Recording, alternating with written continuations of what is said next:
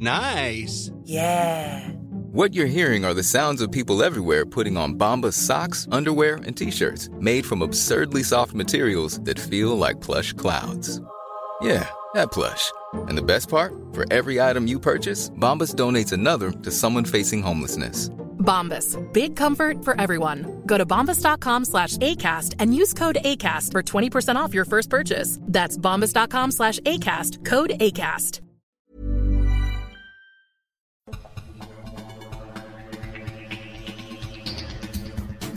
Welcome to Books Boys, live from the Grand Library, the Dean and PJ.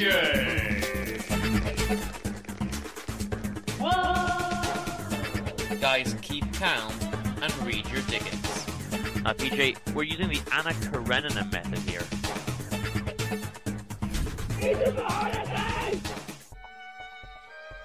He's PJ. Hello there. I'm the Dean, and we are the Books Boys. The one and only. This is the Books Boys show. Get it? Buy it? Books. Now, Books. two important things to note. PJ is doing his laundry. I am doing my laundry because, I'll tell you why. Because why not do a bit of laundry while you're doing a nice radio show or listening to the radio show? Because I'm just going to show this is exclusive content. You have to pay a lot on Patreon to watch this, but there's my laundry pile, Dean. Oh wow, PJ, you're gonna get me too excited now. You gotta be careful with that pile. Well, I'm just saying, it's if you want to pay for that kind of content, lads and lassies. Do I have to pay to see this? Mucho dinero. Well, I mean, we can talk about that check afterwards that you're going to send me over. Just saying, exclusive content, everyone. And the second thing we should note is we are currently lacking Alfred. He's taken some time off. It's springtime. We just had St. Patrick's Day. We're coming up towards Easter. He's just taken a little extended vacation.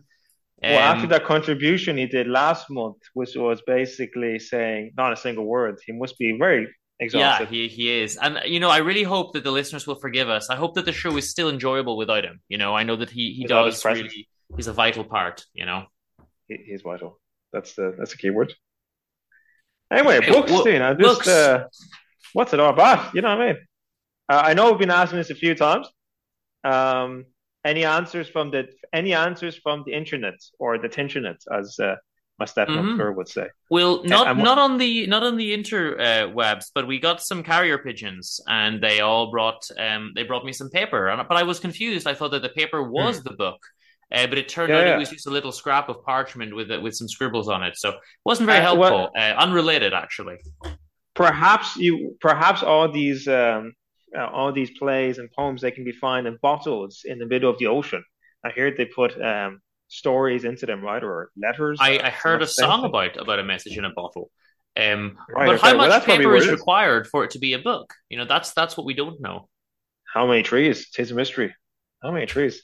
It's a mystery. Shocking. Isn't it a bit shocking now, to be honest? Like they say, it's made out of trees. And it is a bit of a strange thought, isn't it? That you are, not to get macabre here, but it's just a bit of food for thought. You are basically holding a tree that's passed away. I mean, have you ever thought about that? I'm holding four. So. Well, it's a strange thought. I'm just saying, like, and from what kind of trees? Yeah, I know it is kind of slightly sobering. And no, I'm just saying, like, we're putting stories on trees. I mean, it's kind of a beautiful thought too.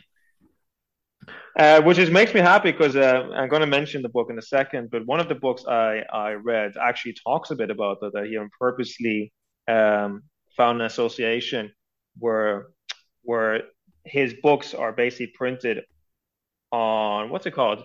Basically, not organic trees, but forests that are controlled, that they're, sorry, I'm not saying this right, controlled forests where they're regrown almost immediately. So sustainable forests, that's the word. So he does print his books on sustainable paper. Good. Yeah, well, it's not something people think about, right? They just think about recycling. So, I mean, it's just something to think about, guys. Think about the trees outside when you're reading that book as well. How can you help the trees?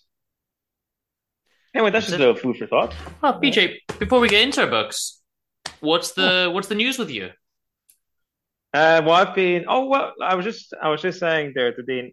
I have been busy since we last talked. Pretty much at the same time I started, just afterwards, started writing a children's book, and I'm gonna keep it. I'm gonna keep it a bit of mystery what it's about, but it's about a small animal, although he's usually big. So Okay. that's all I'm saying right now, and what the implications are. He's shunned from society because he's not as big as he should be, not as great I as he know should the be, feeling. not strong. Oh, there you go. And also about, well, the interaction between Yes. humans and animals. So I just finished that book at the weekend, actually, so I'm really happy about that because Good. it's been a while since I did some writing, you know. Yeah. Congratulations, good sir. Oh, well, cheers, thanks. I mean, all that. That's why I was reading a lot of children books, not to get the ideas, but just to get into the vibe of like how to write more kind of concise writing, a lesson down. I'm very interested at the Mm. moment at editing down So and your getting children's like. books do not follow the Anna Karenina method. Is that what you're I'm saying? I'm afraid I'm going a bit against the Anna Karenina method. So I'm very sorry, Mr. Tolstoy, but I'm more interested in what is what is the story of Anna Karenina. Can I read Anna Karenina in 2 pages? This is what I'd be interested. Yeah, yeah. Well, what have I been doing? I've been to London. I went with Playboy Alex and Dark Place Robert. We went to London. We went to Shakespeare's Globe Theatre, and we saw Nice. Titus Andronicus performed. It was Oh, absolutely fantastic. It was an all-female cast. They what? added some songs in, they added some jokes in, but they still kept the original script perfectly. Although, what's hold on a second. I haven't read it, but I thought it's supposed to be one of the most violent It's plays. I mean, there very aren't any violent. jokes or anything like that in the So original order. they didn't add jokes.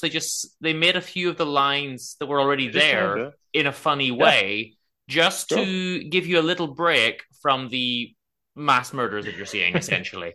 Right, yeah, yeah. But they did it No, perfectly. If anything, I think it was an wow, improvement.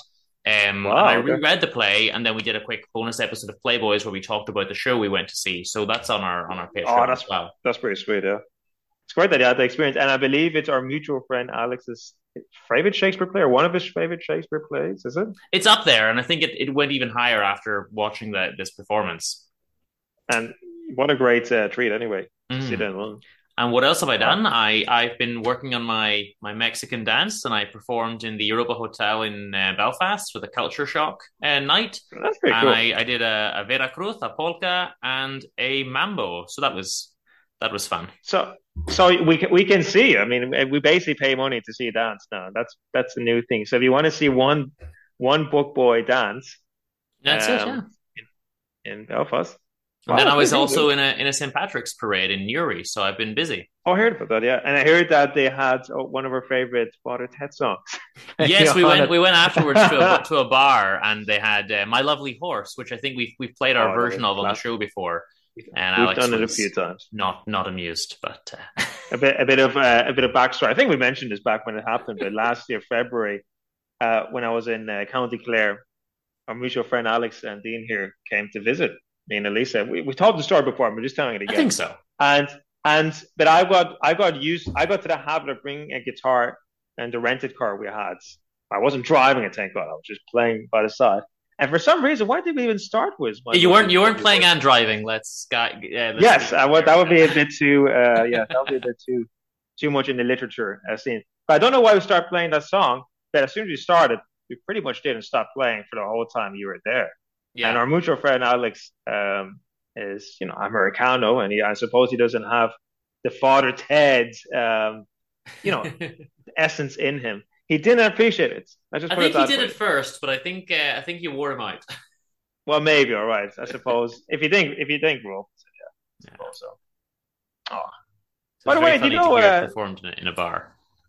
I think we're going way off topic here. I'm just going to mention. I think they have Father Ted Festival right now in March. I I heard meant that to they do go last that. Yeah. because remember I told you last time. I mean that was February last year. I also said Mm. in March we should go, and we did it. And they Oh, have I it again. forgot I about just it. someday I would love to go. Yeah. Anyone wants to give us any free tickets, guys? Feel Yeah. free. And I should mention we're actually recording. I haven't read as much as you're used to because we're recording a week early. And because Alex and I are taking a sojourn to Athens. So we've been Nice. reviewing on Playboys on patreon.com/booksboys. We've been reviewing some ancient Greek plays. We're doing some comedies, and we're going to move on to some tragedies from next month.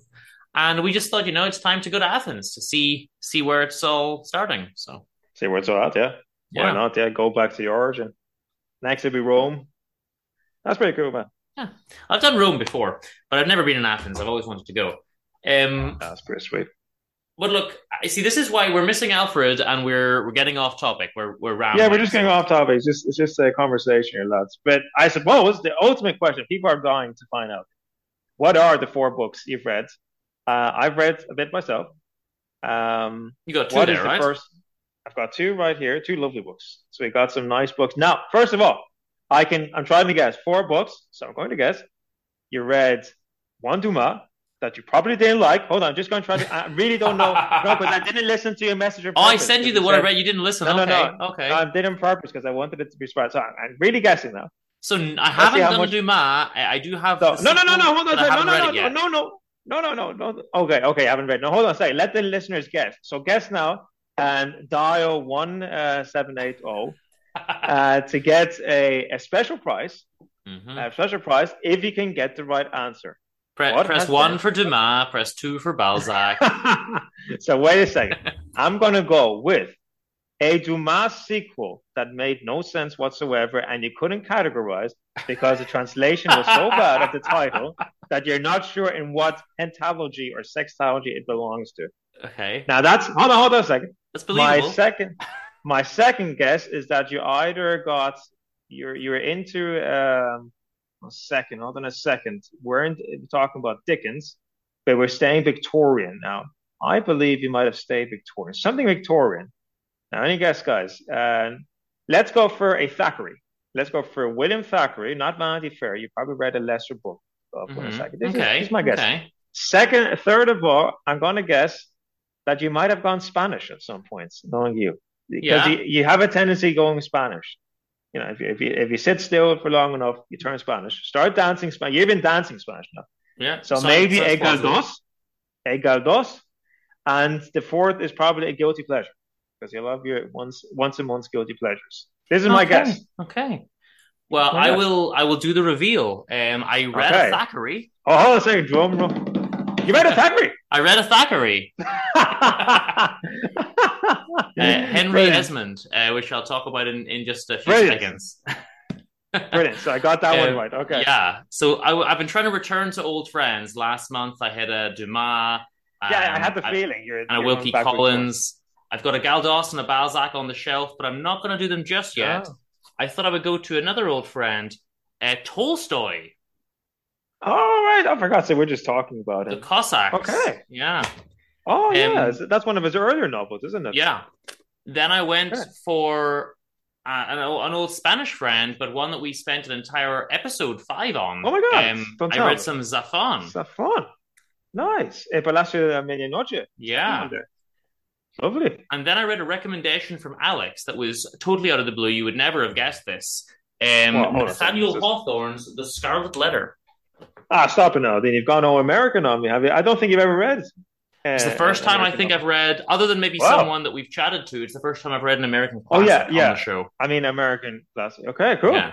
Well, let's hear about it. So let's go then for Thackeray. So what was this Thackeray like? I mean, people just know him for Vanity Fair. So I also have no idea about his other stuff. Vanity Fair is a near 1,000-page sprawling book full of 100 characters. It's very hard to follow, but it's a lot of fun. This is a shorter book, okay? It's only about 450 pages. I want to say that it's less fun and less well-structured, but it's still a good book. So it's called Henry Esmond, and it's about, obviously, the titular character himself, and Mr. Henry Esmond. It starts off very Dickens. So Henry Esmond is an orphan. He's living with some people who are not very kind to him, and he mentions that the relative he's living with, boxes his ears and is very mean to him. And I thought, we're going like Dickens' route. But then almost immediately he says he was taken away from that house by a different relative, and that's the end of the Dickens portion of the novel. Interesting. Did it seem almost like a parody of Dickens? Because Thackeray was almost later, right? Yeah, I read it as almost I'm going beyond Dickens. Here's what's popular. I'm going to cover it in 20 pages, and then we're going to move beyond that. Right. Okay. So he moves to another relative. and then to another relative. So it's very weird. It's a very slow start because he's moving around to these different people's houses. But eventually he settles with a particular family in their kind of manor house, and they've got a son and daughter, and they're quite kind to him. We don't go the Dickens route. These people are actually very kind to him, and he eventually gets on very well with them. Okay. But he also falls in... They almost adopt him as their kind of son, but then he falls in love with his stepsister, if you will, Beatrice. So he's Henry. We've got the Lord and Lady of the house, and we've got Beatrice and little Frank. And he's a kind of older sibling or older cousin type character to them. So there's also the backdrop of this. All these books seem to have this political and religious kind of backdrop. There's Protestant versus Catholic type things happening. There's revolutions going on, political overthrow, kings being overthrown, and all this kind of stuff in the background of it. And there's a Father Holt, and he has a secret entrance to their house where they're just like, he can come and go, but eventually the house kind of gets raided because they've been holding, clandestine religious and political meetings and things like that. I don't really care about that side of it. But interestingly, Father Holt disappears for many years, but later we bump into a royal emissary, a certain Captain von Holtz, who bears a striking resemblance to Father Holt. Okay, so he sounds like a character. He's fun, and he just teaches, whatever. But I suppose what I really want to say, I'm going to try to keep this brief because this book suffers from being too short, actually. Vanity Fair, it's trying to be as sprawling as Vanity Fair, but it doesn't have half the space, Yeah. And that's the problem. And the first half is quite good. Once we get past the sort of triple start intro of him moving around, he's getting along with his family. It's all very nice. Then he contracts smallpox. Right. So he's a kind fellow. He's in a bar, playing with some kids. One of them's got smallpox, and he brings it home and infects the house, basically. Right. Okay. Now, Lady Esmond absolutely worships her husband. She worships the ground he walks on. She thinks that he's just fantastic and amazing. Actually, he's unintelligent, and he's a bit of an alcoholic. Okay? Right. He says, okay, smallpox is into the house. I'm off. He disappears, goes to a different town, and gets a mistress. So when he comes back to find his wife altered by the smallpox and is quite cold to her, she immediately loses all the kind of worship that she's had for him. And that family is broken forever from that moment. Interesting. But hold on a second. So the protagonist, what's his name again? Sorry. Henry, so he brought in the smallpox. So does he start feeling guilty? I mean, he does, and she almost throws him out. The lady Esmond, she, she's, you could have killed my children by bringing this in, and she's very, very harsh to him. But she does later recant it, and they do make up. Okay. Right. Okay. Yeah. Now there's a big twist that comes, but it comes quite early, so it's not really a spoiler as such. It's actually integral to understanding the plot.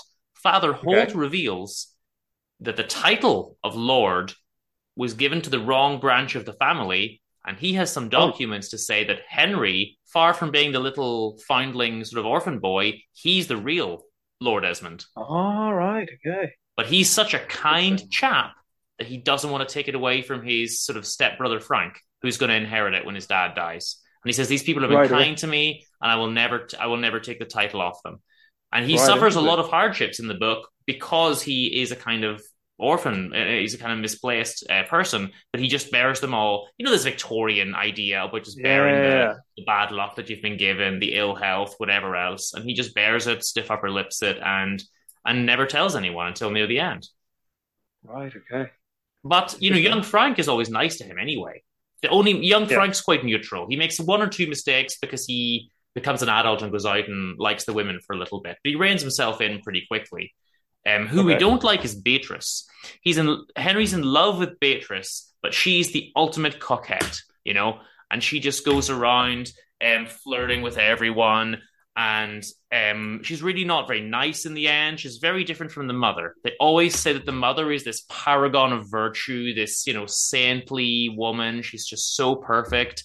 And even her daughter says, she's too perfect. I could never be like her. So I'm just going to be the opposite almost, Yeah. Henry says, this woman is terrible for me and she would ruin my life if I married her, but I feel that she is my fate and I should marry her anyway. So those like Victorian ideas, like why be happy? Like why do something that you think will bring you happiness when you could just like give yourself eternal grief, right? Of course, yeah. But it turns out she won't marry him because he's not the Lord, and he self-sacrifices, and he's not going to give her the title, so he goes off to the military to try to gain some honors for himself there. And he does it all. His whole life's goal is to impress her, and she's not interested. She's going off with other guys. She's not interested in him at all. Right. Okay. Because he's too old, and they mention like this guy, you're just too ancient, and I think he's something like 36, and they say like, well, he's done for. 36, right. Well, that's ancient, yeah. And it's ridiculous. In fact, sorry, that the same thing happens in the next book where the guys are too old and 36, and the girl, I think at one point they actually say that even Beatrice is an old maid now at 25. The other girls in the town think that she's beyond marriage now, that she's hit the ancient age of 25. Oh yeah, you know what they say? What beyond 25? Body goes dark. But what happens is that's ridiculous. But I suppose that's a very Victorian. Is he making a point that this is something wrong, Thackeray? I mean, I'm not even sure if he is, or is it just really a Victorian belief? I think he just was in with it. Yeah. Right. Yeah. But per Henry, so what happens is, I'm going to give one spoiler because it's an important plot point. The father dies and Frank inherits, right? That was to be expected. But how does the father die? In a duel. Right. Because there's a friend who was flirting with his wife, and he had to protect the family's honor by killing the guy, but the guy kills him. All right, okay. And Henry was a witness. So the wife says to Henry, you brought smallpox into my house, and you ruined my marriage, and now you've watched my husband die. And she casts him aside, and he goes to jail. Wow. Yeah, that's pretty radical. Yeah, so that happens. I was like, but you're telling a lot of the story now. I mean, but still. I'm going to stop there. The only thing I'll say is it does follow the Anna Karenina method. There's a good 60 or 70 pages of military campaigns. It's like Henry went off to impress her by doing military campaigns. Let us tell you all about them. Many military campaigns. The only thing interesting about them is that one of them takes place in a raid in Vigo, which is, of course, in Galicia, where I've been many times, and where Valerie the Pigeon Detective lives. So it was nice to see Vigo up here, but they plunder it, so that was not nice. Oh, that wasn't very nice. Did you recognize even some of the streets, even though? No, they don't go into much detail, but they just mention that they're in Vigo. I think if you're going to follow the Anna Karenina, if you're going, like, this is what I think, really. I was just saying that I prefer, like, the essence of a story at the moment. I like minimalist at the moment, but if you're going for the Anna Karenina method, I think there's still some art to it. I still like works like Ulysses, where he goes into great geographical detail of Dublin. So, I mean, like, if you're going to do it, I think you might as well just, like, do a bit of research if you're going for that route. Then fair. I think it's interesting. But I think that's just lazy if you're just going to more or less kind of, that's a pity. Because that would have made it more enjoyable, I feel like. It would have, yeah. I would have liked the Vigo stuff. What's interesting, though, is this is a story about everyone being nice to each other, more or less, The husband and wife have their problems, but Henry's great. Everyone's nice to him. They see him as this kind old character. The mother pays for his education because she says, well, I want to send you off and get a good education and make something of yourself. He has another old aunt who helps him get into the army. Like, it's not mean people. It's not like Dickens type people. It's just like, let's all be happy almost. They've got their problems. They've got the smallpox. They've got the father dying, but they do what they can, It's interesting. I find it interesting because it's something that's not often talked about at that time, which is kind of like pleasing others and the consequences maybe of always saying yes, isn't it? I mean, you should be saying more no. There are, of course, some of the usual sexisms, and they mention, a woman, the best thing she can ever do is be asked to pawn her diamonds for her husband. She takes great pleasure in having to do that sacrifice for her husband. Which, of course, links us into this month's sponsor. It is, of course, the new hit single Pawning My Diamonds for My Husband by the band Everyday Normal Women. So you can get that on the jukebox today. That's a great title, actually. Everyday Normal. Everyday Normal man. Yeah. Woman man. Okay, but that sounds intriguing. They do the usual thing where they move away from their estate because they're all rich, right? They go live somewhere else, and the estate's crumbling, and then they go back to it one day, and all this kind of stuff, But there's a very important hint, and I'm going to just hint at it. But the sister always says, "I don't think that Henry's the right person for me because he never made enough of himself." But you know who you really would do well with, Henry, is my mum, your adopted mum, essentially. What? So that's I'm going to leave it there. Interesting. Okay, Henry worships the mum, so he worships her. Yeah, let's just see what way he worships her at the end. Okay, I see. I see. Okay, interesting. It's getting a bit, it's getting a bit Miss Robinson-esque. I feel like the whole kind of graduate-esque. Okay. Some of the sexism is bad for me. Like there's a girl that there's a guy, a Duke that Beatrice is getting together with at one point, and they're thinking about marrying him, and Henry gives her some diamonds, and all of a sudden she likes him now, and she thinks, oh, maybe I should have picked Henry because he's given me diamonds. That's how fickle she is. And the husband to be is like, no one but me is allowed to give diamonds to my wife, and he takes a great insult and he makes her give them back. Good Lord. So there's that kind of controlling, stuff as well. I'm going to go off topic here, but I'm really enjoying listening to you and just doing the laundry. I'm not really much of a laundry kind of fella. But I've got to say, I kind of see the joy in honestly, of like folding laundry. There's something very meditative. Just saying that, guys. So I'm feeling like, not like an everyday woman. I'm feeling like, right now, I don't know where this is going right now. I don't feel like a woman. I just feel like a man who's enjoying doing I don't know what's happening. I don't know what's going on here. But going off very topic, I want to tell you about the book that I read. And I was just saying to Dean, I was reading these two books after I got a bit ill in the stomach, which in a sense kind of forced me to relax. So it wasn't very enjoyable at the beginning, but then I just had to take some time off work and really I just wrote a lot in the end and read and finished the book I was working on. So it was a prolific week. That was just last week. And this book here really relaxed me. It was the kind of children's book I've been looking for, Dean. It's called Das kleine Gespenst, The Little Ghost by Ottfried Preußler. Very Germanic name. Okay. Now, Ottfried Preußler, he's not famous anymore. Relatively well known in Germany in the 60s. And this little book has been turned into film a few times, but it has been translated into English. I highly recommend it. It's a pity that people seem to have forgotten it. I think people confuse it with Casper. It's got nothing to do with Casper, except that it's a little ghost living in a castle. But it's the kind of book that I was looking for, then, because I've been looking for the kind of like Pippi Longstocking kind of book, like this kind of Swedish kind of 40s children's book, which is just essentially about not much, about nothing, to quote Seinfeld, But I'm looking for these kind of children books that are not really about big adventures or pirates or whatever. Well, Pippi Longstocking has pirates, but I'm saying it feels like she's doing everyday things, or even the Movie Troll series. They're doing maybe some fantastic things, but there's a lot of kind of depictions of them walking just in nature and stuff like that, or just enjoying the nights, or just talking about friendship. And essentially, this is from that era. This is from the 60s. Das kleine Gespenst, The Little Ghost, follows that's the name of the beautiful illustration. Look at that. Nice. Yeah. Beautiful illustrations by Little Ghost in a rocking chair. Yeah, I mean, and in a treasure chest. Yeah, and he lives in a treasure chest, and it starts off with the phrase "ein harmloses kleines Nachtgespenst," a harmless little night spirit. And he lives in Eulenstein Castle. What he does, he's just a little ghost who just wakes up at midnight and roams around the castle for 1 hour before just falling asleep and lying back in his chest. And he's got a friend. He's got a friend who's an owl. So there he is. Another beautiful illustration. Highly recommend this. That one's very nice. That full page illustration. Yeah, I'm gonna make a few photos. It's full of black and white illustrations, but absolutely beautiful. And this is Mr.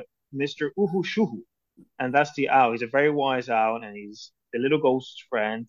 The little ghost doesn't have a name, but the little ghost, he's been there for hundreds and hundreds of years in this castle, and he just kind of wants to see the town in daylight.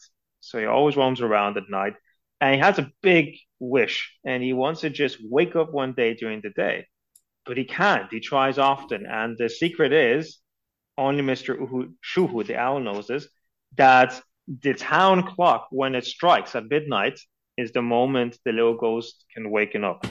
Unless it doesn't strike, and it doesn't strike during the day, it doesn't wake up.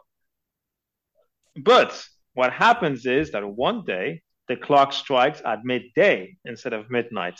It turns out someone made a slight mistake and he tuned the clock again, but instead of doing it at midday, at midnight he did midday. It's the same so thing. The clock goes on at midday instead of midnight. So what does that mean? He gets to wake up during the day then for the first time? So he wakes up at day, yes. And at first, he's delighted, and he goes outside. But of course, there are people outside, and they do see him. He's a visible ghost. And immediately, the second half of the book is just about him getting away. He escapes down an underground tunnel. He gets lost. He only is awake for 1 hour. He falls asleep like on the dot at 1 o'clock. And he's lost and confused. And basically, he's causing havoc all around the town. They're all terrified of him, even though he just wants to play as an innocent little ghost. And he's got to find his way back to the castle. He's lost the way back to the castle. And the thing is, he also just wants to become a normal ghost again. He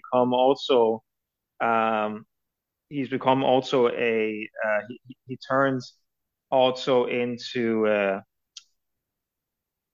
where am I getting at? He basically turns into a sad little ghost and no one can understand him, and he doesn't have his friend anymore. PJ, what happens if he falls asleep, after the hour and he's not gotten back home? After the hour and he hasn't gone home, well, he just has to stay where he is. You see, he has to find a chest or somewhere. He usually falls asleep inside of suitcases or chests or drawers or like trunks. So he always tries to find a place. Right. And he doesn't want to but nothing can happen to him. He's a ghost. But at the same time, he just wants his peace again. So it's kind of, he just wants to be the normal ghost he was. And it's just about him trying to find his way back to that. And he meets some kids who start to help him. And really, the story is just a lovely, very short, you'd read it in a day, kids' stories about a little ghost. And it's just the illustrations I love about it. And he's kind of like, here he's kind of just like crying. Oh. But he just can't get back to this place. Now, the one thing he does have a set of keys that he holds on to, because he explains that if he didn't hold on to them, he would just fly off with the wind. Right. But these keys open up any door or lock that exists. So it's a key point in the story. And what I like about, and I'm going to talk about the next author, because funny enough, the two authors I'm talking about today used to be teachers, both of them. Right. Both men who started off the career as teachers. And I find it interesting because I'm a teacher too. And they've got the same story, the next author as well. Just teachers who started telling stories to the kids and eventually thought, yeah, okay, they seem to enjoy this. Maybe I should write stories so that more kids can read about my stories. So it's something very honorable. And I just love it. If you can find a copy, guys, have a look at The Little Ghost, Kleine Gespenst by Ottfried Preußler. There he is. Okay, there we go. Beautiful nice. Illustrations. Now, beautiful illustrations. Is this available in English? In fact, Dean, you'd be delighted to know it says specifically in the 60s edition and what language it was translated already. It must have been really popular because this was even translated into Basque. Oh wow! In, like Basco. So like That's and also rare enough. Also Norwegian and Slovenian. So and including English. Yes. So guys. Might not be popular anymore that much, but lovely 60s book. Innocent kind of children's story, but still he's a ghost. So it's not that kind of like everyday or mundane either. Yeah. Okay, good. Well, check it out. Before we hear about your second book, I'm going to do my second book. But before we do that, I think it's time to tell everyone to go to patreon.com Slash books. If you want, because on because on Patreon.com you could potentially for dinero, money, okane. But not much money. Well, no, but for a lot of more, if you want to pay a bit extra, you can see me doing laundry. So I'm right. Just saying, right. I'm just saying. Yeah. But for a very little amount, you can also see Playboys. Yeah, for like $3 and £3, you get Playboys. We've got all our Shakespeare's. We've got our. When we say Playboys, we mean the theatrical version. We analyze theatre, darling. Now we're releasing the older episodes on our Books Boys feed for free. But why don't you go and get the full back catalogue, all of our Shakespeare's, all of our other plays, we did some Spanish plays, we did some other plays from around the world. And now, of course, we're doing all the ancient Greek plays and all the comedies are already out. So why don't you go and check those out? Plus, you've got Dark Place Dreamers with myself and Robert. We reviewed Garth Marenghi's Dark Place and The Sandman. Then you've got a few other bits and pieces like Poetry Pals and Film Fellows and interviews from the Vault where I interviewed rock stars and all sorts of things. So go check that out. Nice. You get a T-shirt, or even a special episode where you described your trip to London, right? Alex? And of course, speaking of T-shirts, if you go to booksboys.com, you can just buy a T-shirt on there as well. You can get the Anna Karenina Method. You can get Keep Calm and Read Your Dickens. You can get Is this a holiday? Is this a holiday? You can get that on a T-shirt. And we never found out if it was a holiday or not. I think every day is a holiday. Hence home, you idle creatures. Hence home.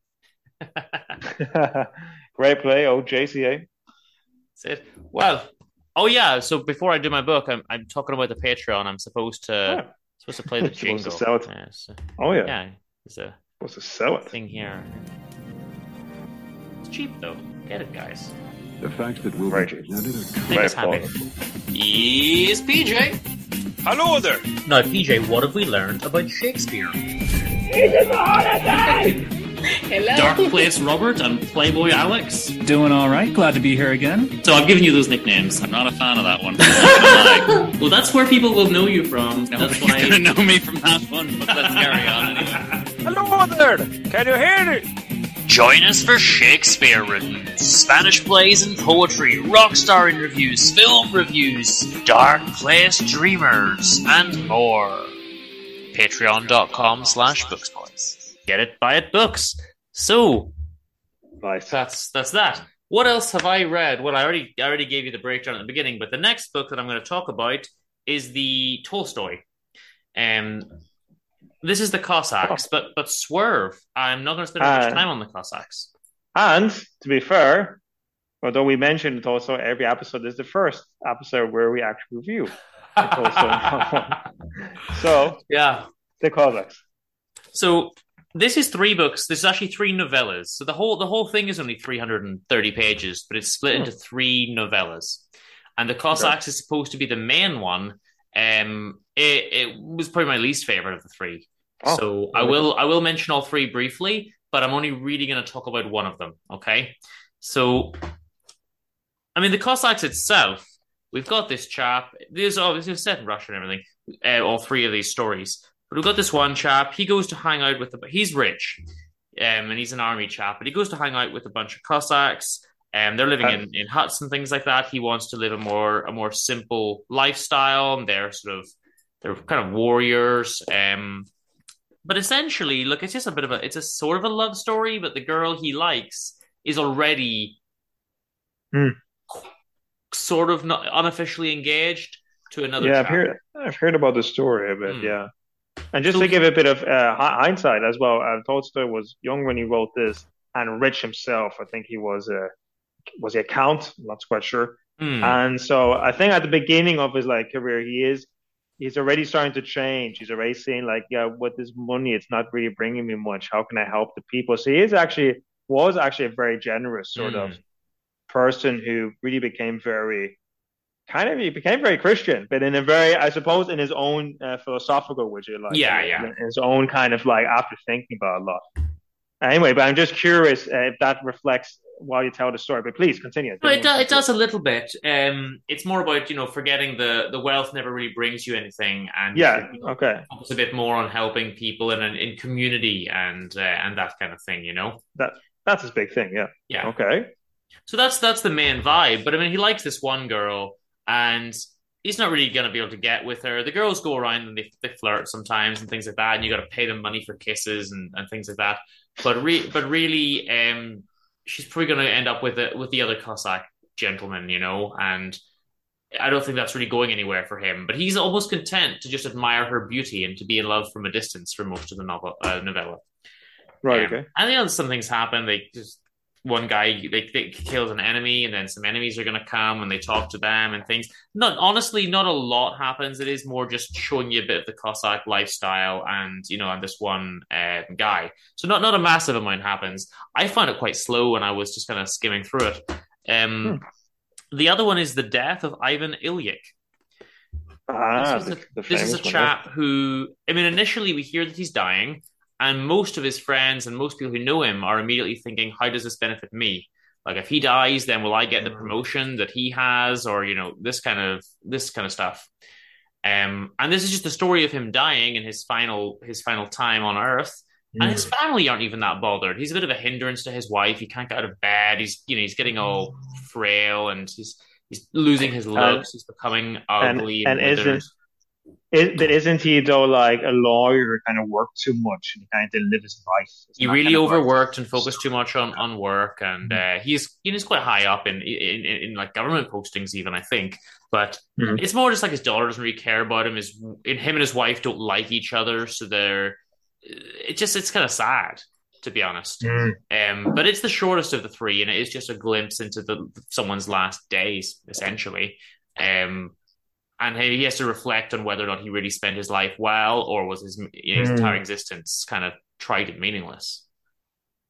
Oh, but the one I liked, and this will shock you, DJ, it's called Happy Ever After, and this one is a romance.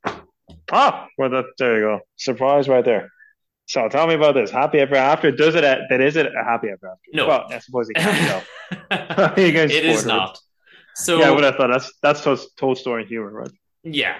Okay. So we've got this nice Russian family, and they've got a friend who comes to visit, and the mother says, in a passing comment, the mother says something like, "This guy is the kind of," to her daughter, "this is the kind of guy that you should marry one day." And for some reason, just that sticks with the daughter, and she decides, I have to marry this friend of dad's. And this guy is like in his mid-30s, and she's 17. Like, he is more than double her age. Lord. Oh, Lord, okay. And dad dies, and then she's like, I don't even like this friend of his. He's kind of old and melancholy, and, I'm just going to marry him anyway because that's what I'm supposed to do. So they hang out a little bit, and he comes in, and he takes on a fatherly role, and he instructs her on her piano playing and says, oh, that bit wasn't good enough, but that bit was fine. And she can't believe that he cares enough about her to even tell her that she's not good enough. This kind of thing. Ridiculous. Yeah, this sounds like the story again you mentioned where the Le Femme, I think novel, right, where she's basically putting her head on her dad's lap and just pretend that he's theirs. It's more of that, But it's ridiculous. Honestly, the guy turns out to be a good guy. Okay. And the girl is actually the character I don't like. Oh, okay. So she starts out full of romantic notions. Initially, the book's trying to tell you, forget about the person you grew up kind of fantasizing about, your ideal person. Go with someone different, this melancholy guy. And she wants to marry him, and he likes her, but he won't display any affection, and he can be cold to her. And then when it comes to a head and they talk about it, and she asks him, look, what's actually happening here? And he makes up this thinly veiled story. He's like, well, what if a particular gentleman, let's call him B, likes a particular girl, let's call her A, who's a family friend and much younger than him. It just describes their exact circumstances. It is very, very thinly veiled pseudonyms. And eventually he's like, so what's going to happen? Either she's just making fun of me because I'm way too old for her, or we get together and it's terrible. And then she says, well, there's a third ending. What if it's all good? And so he says, well, I'm leaving you forever. Goodbye. And she says, no, don't leave me forever. What if we're in love? And he's like, okay, let's get married in like 2 days. Done. That's the persuasion. It's all done. But what? He does, before that, he does try to say to her, I don't think it will work. I'm too old. I mean, he's like 36. He's like, I want, a slow lifestyle. I want to sit by the fire. You want to go to Petersburg. You want to have a big society girl type lifestyle. And she says, no, I'm content to go to your farm. It'll all be good. It'll all be good. And of course, he was right all along. So they go there, and after a couple of months of insane, passionate love, oh wow! Well, at least they had that, for God's sake. I mean, isn't that something? Spent under the roof of the mother-in-law, his mother, who's this really strict lady, and they're just kind of tiptoeing around her, but then they enjoy their mornings and their evenings together. Is it quite graphic? Is it quite graphic? I suppose. No, it's not really graphic, but it's just funny because the mother-in-law is very. So she's called Katya and he's called Sergey, by the way. I should give their names. The mother-in-law is very strict and she's just very old school, but they just kind of tiptoe around her and they have their nice mornings and their nice evenings together and everything like that. Then what happens is she gets bored. She's a terrible person. So she starts saying, well, I'm bored. What if I just cause drama? What if I just cause my husband emotional drama and turmoil in order to amuse myself? What if I'm just causing problems and, she's just a terrible, terrible girl. So then he eventually says, okay, you need to go to the capital. You need to go into society. That will liven things up. The farm is too boring for you, but I did warn you about that. And so they go into society. And of course, she's going to parties and balls. She's flirting with other men. A guy even kisses her at one point, and they drift further and further apart.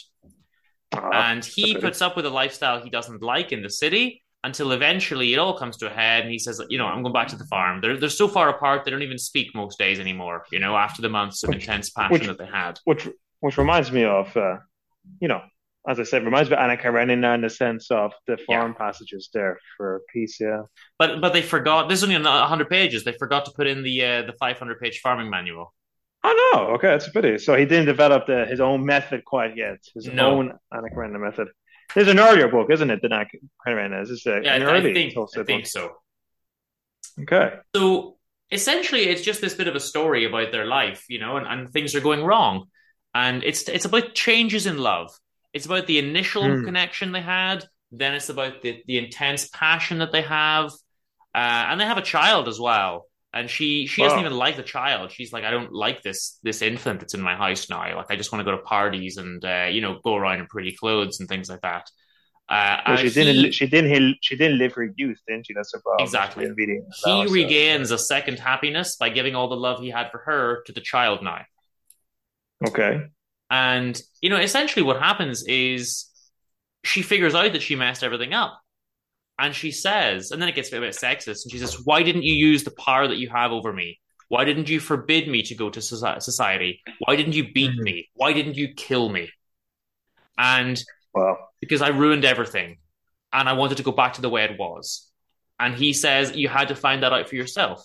I could never have controlled you. You had to learn from your mistakes. But it can never go back to the way it was. It's done. It's broken. And now we have a different kind of love, where we just kind of live in the same place and tolerate each other, but the passion will never come back.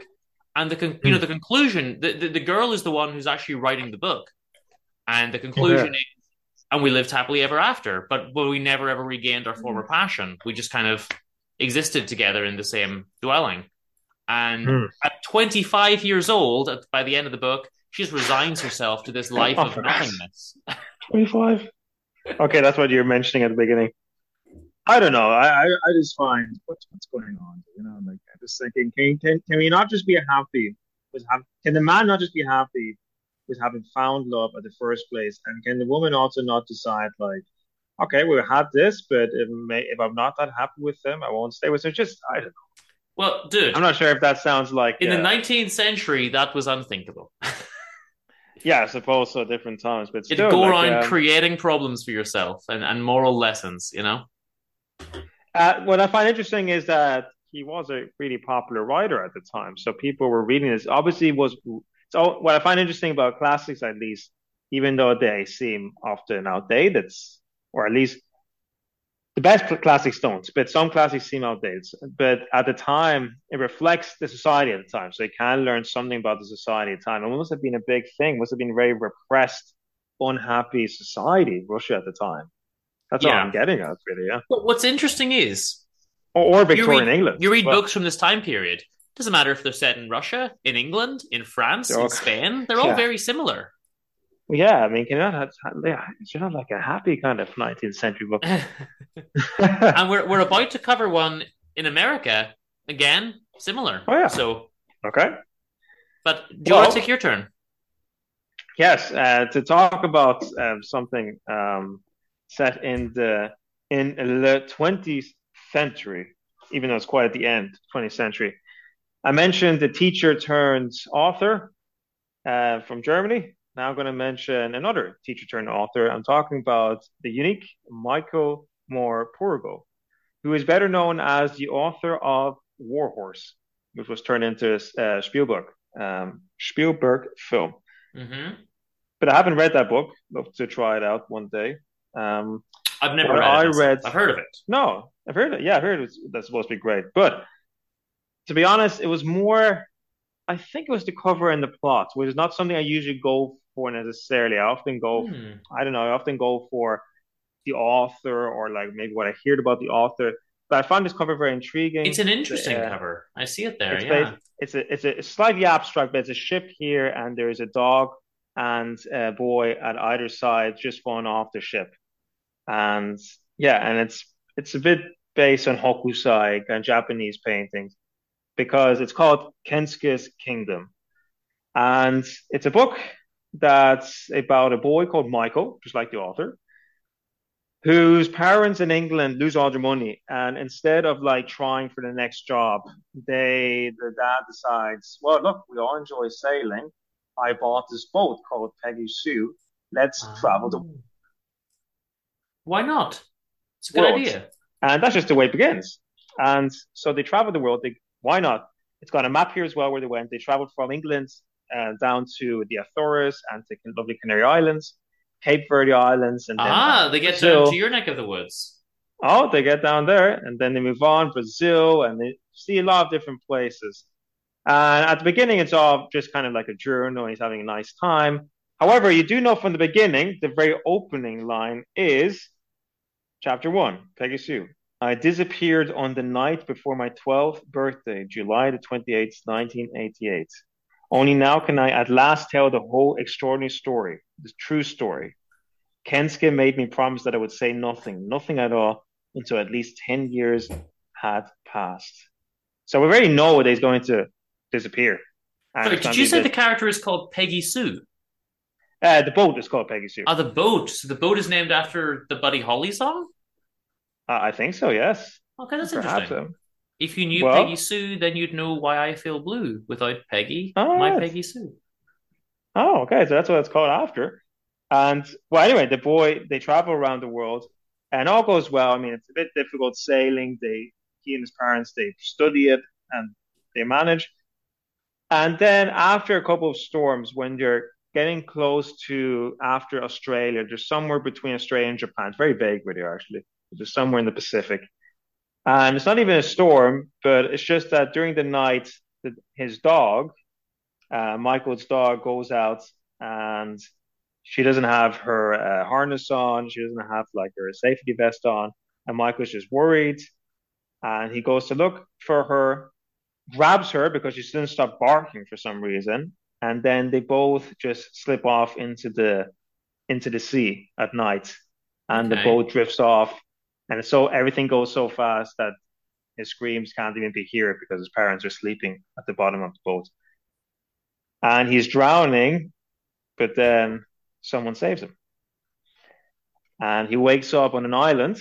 And it's a bit here at the back, kind of a picture. On an island shaped like a peanut. And he's just wondering how he got there. He's with his dog, but his parents are not there.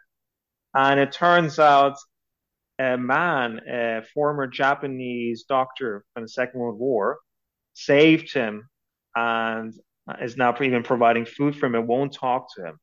And this guy is called Kensuke. And there is a connection between the Second World War from the Japanese side and him being on this island ever since. So he's in the 70s already, living with orangutans.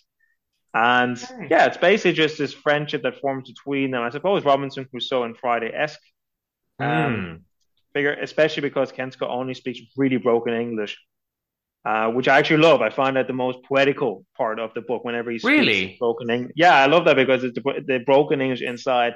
He does express himself very well, but I find but it's kind of my interest at the moment of becoming minimalist. He's expressing himself using only like 30 words or whatever. Okay, fair enough. Have you ever read Robinson Crusoe, by the way? I have. I loved it. You have? I never read it. Did not like the last chapter. I thought, why did he write that? It's a bit, yeah. There's a chapter. I don't think most people know the real end from Robinson Crusoe. They think it just kind of, Anyway, the novel itself before that is really good. I really recommend it. It's also I didn't like Gulliver's Travels, and that put me off. That kind of stuff. No. Robinson Crusoe is kind of very metaphysical, I find, as well, and not really a typical kind of story of that era. I think. Okay. And in a sense, this is the same here. Friday and Robinson Crusoe relationship, but deeper, I suppose, and. It's also, we don't know much about Kensuke because he doesn't speak much in general, even in Japanese. He's inwards. He hasn't spoken really since the Second World War. I imagine this is set in the 1980s. So I won't say more than that. It's a very short novel again, written for teenagers essentially. I have to say the last chapter or two really almost had me in tears, and oh no. Especially maybe the penultimate chapter called The Night of the Turtles, where turtles are born on the island and they do things to protect the turtles. It's really, and Michael Morpurgo is more of like a kind of a Green Party. He's a UK writer, but he's very much in the Green Party kind of orientated. And he's the one I mentioned at the beginning of the episode who, in this book, he says he uses sustainable paper from forests that are well managed and controlled. And there's a tiny essay at the end. There's even a tiny environmental essay at the end. That's how dedicated he is. And I have to say, the whole story itself is quite environmental. Kensuke really, his kingdom is this island. He basically protects the animals on his island because there are also kind of, unconscious fishermen trying to kill the animals as well. There's a bit of a danger side as well. It's not just living in paradise.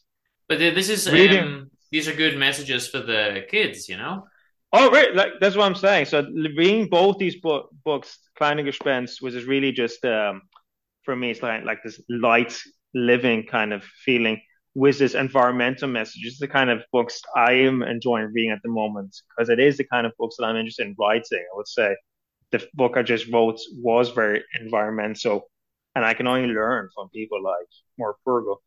And he said himself, I was listening to an interview, he said himself that he was just reading out to the kids and they got bored with the stories that he was reading out.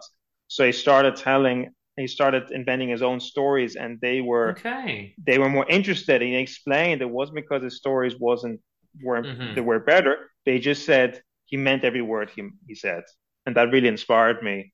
And also the environmental message of this book. And yeah, I just think it's amazing. It's lovely. Oh, he gets into painting as well, Dean, which you enjoy. Good. Big pastor about that. So I highly recommend it. Kensuke's Kingdom by Morpurgo. Lovely edition, by the way. Really like this. Really lovely and colorful. It's also got lovely illustrations. I just showed you one, didn't I? I'll show you another one. An inside illustration, like here, for example, you got like. Nice. Yeah, you got the two individuals just like bonding here as well. It's a very different illustration style to the previous book, but still yeah. Good. And you know what I love about this? I do love writing about Second World War as well, and kind of like because I grew up on the German side. On my German side, really, my grandparents were my granddad's. Well, not many people know this, but he had to fight for the Nazis.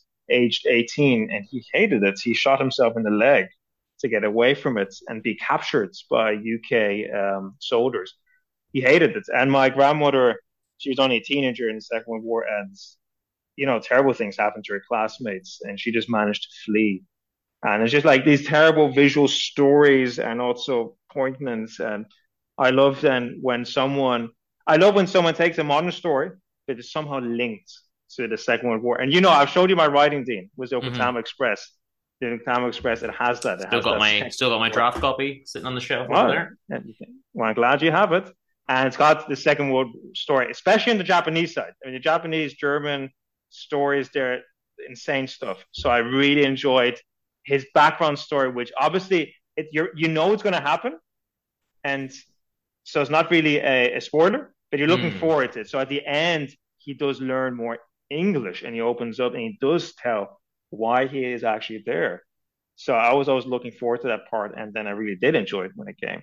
Good. So if you want to know, and it's not very, what I want to say, it's not very kind of like teachy preachy.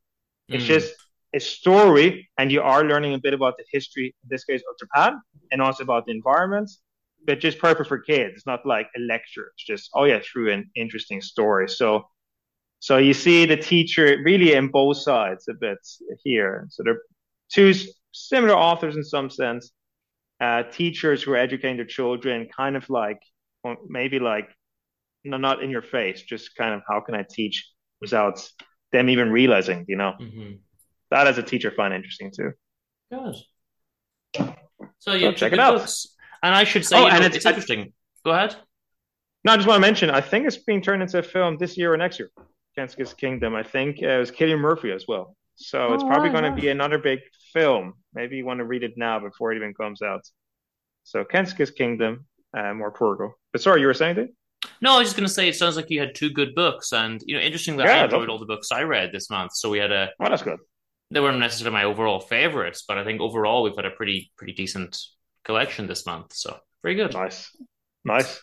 And I mentioned to you before the show, I'm starting next month with a 900-page book in Spanish about ancient Greece, and it's called the assassination, technically, the death of Plato, but he wasn't assassinated. So what I really love to do is read a 900-page book in a foreign language about an event that never happened. That's fantastic for me. And it's the sequel of the assassination of Socrates, right, from the same author. Which makes more sense, and which I think I recommended that one before.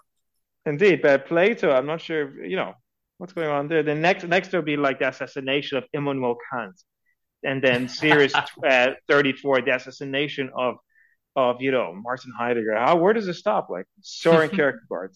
Yeah, wow. Anyway, have fun. But now tell me this thing: your patience is unbelievable. Are you going to continue reading it if you don't like it after page 2? Because you have read books that you didn't like after page 2. Probably will, and I liked the first one, so I guess I'll like the second one. The style was good and engaging, and I liked the subject matter. So, yeah. Okay. Fair enough. I picked this one up. I believe I picked it up when I was when I did my Gibraltar visit, and then I also visited Malaga and Marbella and things. Somewhere along that trip, I think I picked this one up. So, Hi, I'm Daniel, founder of Pretty Litter. Cats and cat owners deserve better than any old-fashioned litter. That's why I teamed up with scientists and veterinarians to create Pretty Litter. Its innovative crystal formula has superior odor control and weighs up to 80% less than clay litter. Pretty Litter even monitors health by changing colors to help detect early signs of potential illness. It's the world's smartest kitty litter. Go to prettylitter.com and use code ACAST for 20% off your first order and a free cat toy. Terms and conditions apply. See site for details.